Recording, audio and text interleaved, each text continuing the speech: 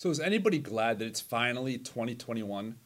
Or more so, put more appropriately, is anybody glad that 2020 is finally over with? I read the line the other day. It's like, it's a new year. Walk slowly and don't touch anything. Anybody disappointed that when the calendar or the clock finally flipped from December 31st to January 1st, that not much about the world really changed? I remember back in 2000 when we had Y2K and that whole New Year situation, and everybody thought something big would change as the world went from 1999 to 2000. And it turned out, really, it was just like any other New Year's. And at that point, everybody was relieved. Like, oh, the world didn't collapse on us. The banking system didn't collapse on us because of that whole Y2K problem that they were worried about. And this year, we all wish something big would change. Maybe on the level of what Y2K would have been. And it turns out it was just another New Year's, and everyone ends up kind of disappointed. Or worse, maybe things changed and not for the better. I had read another post somewhere out there in social media world that's like, you know what, 2021, I had the 7-day free trial and I'm not satisfied, so I'm going straight on to 2022. Or, hey, that was a great solid 5 days. Now 2021, back where we were before. We set a record number for COVID cases. And then you get to the news the next day and it's like, oh, nope, we set the record again. Thought the race riots were bad? Here, watch this. Is there anything in the world of faith that can actually give us hope? That can allow the Christian community to be not an echo of culture, but an alternative to it? Is there any hope that this isn't as good as it gets? That this isn't all we have to hope for? I definitely believe so. But it's a case where, honestly, a new believer might have an easier time grasping where I'm going to go with this and how I'm going to explore this than somebody who has been around faith circles for quite a while. You know, old hats at the faith game may need to sort of snap out of some thought patterns in this topic we're going to explore. But this one thing that I think can make a difference today. Now, it's not that we have seen things for those who have been practicing Christian faith for a while. It's not that we have seen things wrong or incorrectly, but sometimes we will put a limit on the reach and the impact that certain ideas can have in our lives, where we think, okay, here's this idea and here's its one use, and we sort of pigeonhole it to be that one thing. And this one idea goes way beyond that little pigeonhole box that we put it in. We check it out in Paul's letter to one of his more unknown letters and smaller letters, his letter to Titus in chapter 2, verses 11 through 14. Let's check it out. For the grace of God has appeared, bringing salvation to all, training us to renounce impiety and worldly possessions, and in the present age to live lives that are self-controlled, upright, and godly, while we wait for the blessed hope and the manifestation of our glory for our great God and Savior, Jesus Christ. He it is who gave himself for us, that he might redeem us from all iniquity and purify for himself a people of his own, who are zealous for good deeds. Grace, grace. Maybe you've heard of it. As I said, introducing this service, maybe you've heard that song, Amazing Grace, How Sweet the Sound. Whether you have been to church regularly or you've never been to church at all, maybe you're at least familiar with it. Maybe it's a new concept, this 5-letter word, at least from today's angle that we're going to look at it. Again, a little bit different than maybe we have pictured this or pigeonholed this idea. Because grace is certainly an idea that is core to the Christian understanding of the world. So why do I introduce this whole idea with rethinking this core Christian idea? Well, as I answer that question, I got to give props to a book by Max Lucado that is titled Grace, More Than We Deserve, Greater Than We Can Imagine. Many of the ideas that I am using in this message come out of this book, even quote straight from him because he's an incredible writer. And I definitely recommend the book because it's written not so much from a ivory tower theologian's perspective, but from a pastor's perspective, and great language and great illustrations and stories about how this idea plays out. But I digress from that. So how do we often think about this idea of grace in the Christian world? We usually think of grace side by side with this idea of being saved, of salvation. $6 Christian word that we see in another one of Paul's letters. I'm diving into a lot of what Paul writes today because he was a guy who understood the need for grace, believe me. But he writes in Ephesians 2:8, the first half of that verse at least, says, "For by grace you have been saved through faith." It's kind of like the Christian version of salt and pepper. And it's definitely an accurate association, being saved, and it's a gift. That's actually the definition of the word that we translate to grace. It's translated as a gift. It's definitely something to be thankful for. But saved by grace, it speaks of heaven. It speaks of eternity. It speaks of after our physical death. And that's, again, great concept, true concept, something to be eternally thankful for. But what about before our physical death? What about while our hearts are still beating or our lungs are still pumping air?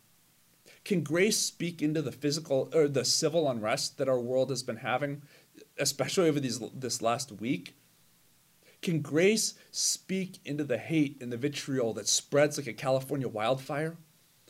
Again, Paul knew something about grace. And he says, you know what? It can. Because grace, like it says in verses 12 and 13, grace trains us to renounce impiety and worldly possessions, and in the present age to live lives that are self-controlled, upright, and godly, while we wait for the blessed hope. Grace can actually work in the present age, today, on Monday morning, while we wait for hope in the getting to heaven part and the after death part. Yes, Paul says. Here is how it plays out. As a person, and definitely as a Christian, I like to hope that I can make a difference for good in the world. That when I leave this world, it'll be a better place because I existed. That the people that I impact and the people that I am a part of their lives, that their lives will be better because of it. Certainly rather than the opposite where they would regret that they ever knew me or something like that. So when I say something or when I post something out in the social world and all that, I want it to be something that builds people up rather than tearing people down. So when there's so many voices out there that are all about hate and fear and disunity and uncertainty and everything that seems to sell the tabloids, how do we not get sucked into that? Now, I am certainly one, as I have seen many of my friends do who are active on social media and all that, and they're like, look, I am taking a social media pause, being stepping back just to clear their heads about that. And that certainly is a valid answer and a valid tactic. But I think when we're actually trying to make a difference into that, the answer lies in grace. And I don't mean just grace towards others, because having grace is not just about being a doormat and being kind and soft towards others and everything like that, and all those kind of negative ideas that go with being gracious, but a grace towards us as well. As Augustine says, he says, "For grace is given not because we have done good works." It's not like we do good works and then we get the grace, but in order that we may be able to do them. Now that starts to change things, because it's not the effect, it's the cause, it's the engine. It's kind of like, all right, imagine that hope is at the end of a road, a physical road. You have this, pot of gold of hope at the end of the rainbow, at the end of the road. All right, and we're moving towards it. And Paul says in Titus 2:13, he says, while we wait for the blessed hope, he says. But it feels like it's a long road to hope. And especially as we are journeying along it, we're trying to get there and we're trying to help others get there. We're getting hit by images and record numbers and riot reports and pictures that are just looping on the TV and on YouTube and on our social feeds of stuff that gives anything but hope. And you know what? Honestly, at least here in our area of the country, this string of short days that are entirely clouded, they're not helping much either. That's for sure. But it's like grace is sort of the fuel that keeps us going. It's, I've shared with you many times that I like to run endurance races. And it's sort of like grace is the spiritual Cliff Bar that gets us over the next ridge, that gives us just what we need to keep on going. But here's the thing. And this is to relate the idea of us looking at grace as this after death thing, and it only matters when it comes to getting into heaven and all that sort of stuff. Here's the thing. It's not just that God's dream is to get you into heaven, because that's how we often picture it. And that is the limits we often put on grace. But God's dream is to get heaven into you. Max Lucado says it so well. He says, we give our hearts to Christ, and then he returns the favor. We give our hearts to Christ. We trust Christ with our hearts, and then he gives his heart to us. So let's take this idea through one more passage, again, that Paul writes to another church in the book of Galatians, and we'll see how it brings this idea of grace into the 21st century to where it impacts our Monday mornings. This comes out of Galatians 4, verses 4 through 7. Paul says, "But when the fullness of time had come, God sent his Son, Jesus Christ, born of a woman, born under the law, in order to redeem those who were under the law, so that we might receive adoption as children. And because you are children, God sent the Spirit of his Son into our hearts, crying, 'Abba, Father.' So you are no longer a slave, but a child. And if a child, then also an heir through God." It's the idea of adopted as children that I really want to zero in on right here. Allow me to remind you, maybe if you're watching this, you have kids or grandkids, or maybe even they're watching this with you. I hope that's the case. But here's the thing about parenting. All right, I was there for the birth of all three of my kids. And after giving birth, 100% of the time, there is no money-back guarantee when you give birth to kids. There is no getting to test drive and then you get to upgrade to a better model if you're not happy with how your kids are. And, you give birth to a child, you are going home with that child. Adoption works differently. You have a choice. Adoption involves a choice. Max Lucado, he writes in one of his illustrations, he writes about these old school orphan trains of people kids without parents, and they're put on these trains and they're kind of taken along the railway, and they have a stop at a major city or something like that, and all the kids get out, and it's like they're lined up, and parents who are hoping to adopt are there, and it's like you're picking your child like you're picking produce. Like they'd look you over and look at your health record and stories that I'm even checking your teeth and stuff like that. This is I think back in World War II times. But here's the thing. When they made a choice, it was no accident. There's no accidental swipe rights in this world of adoption.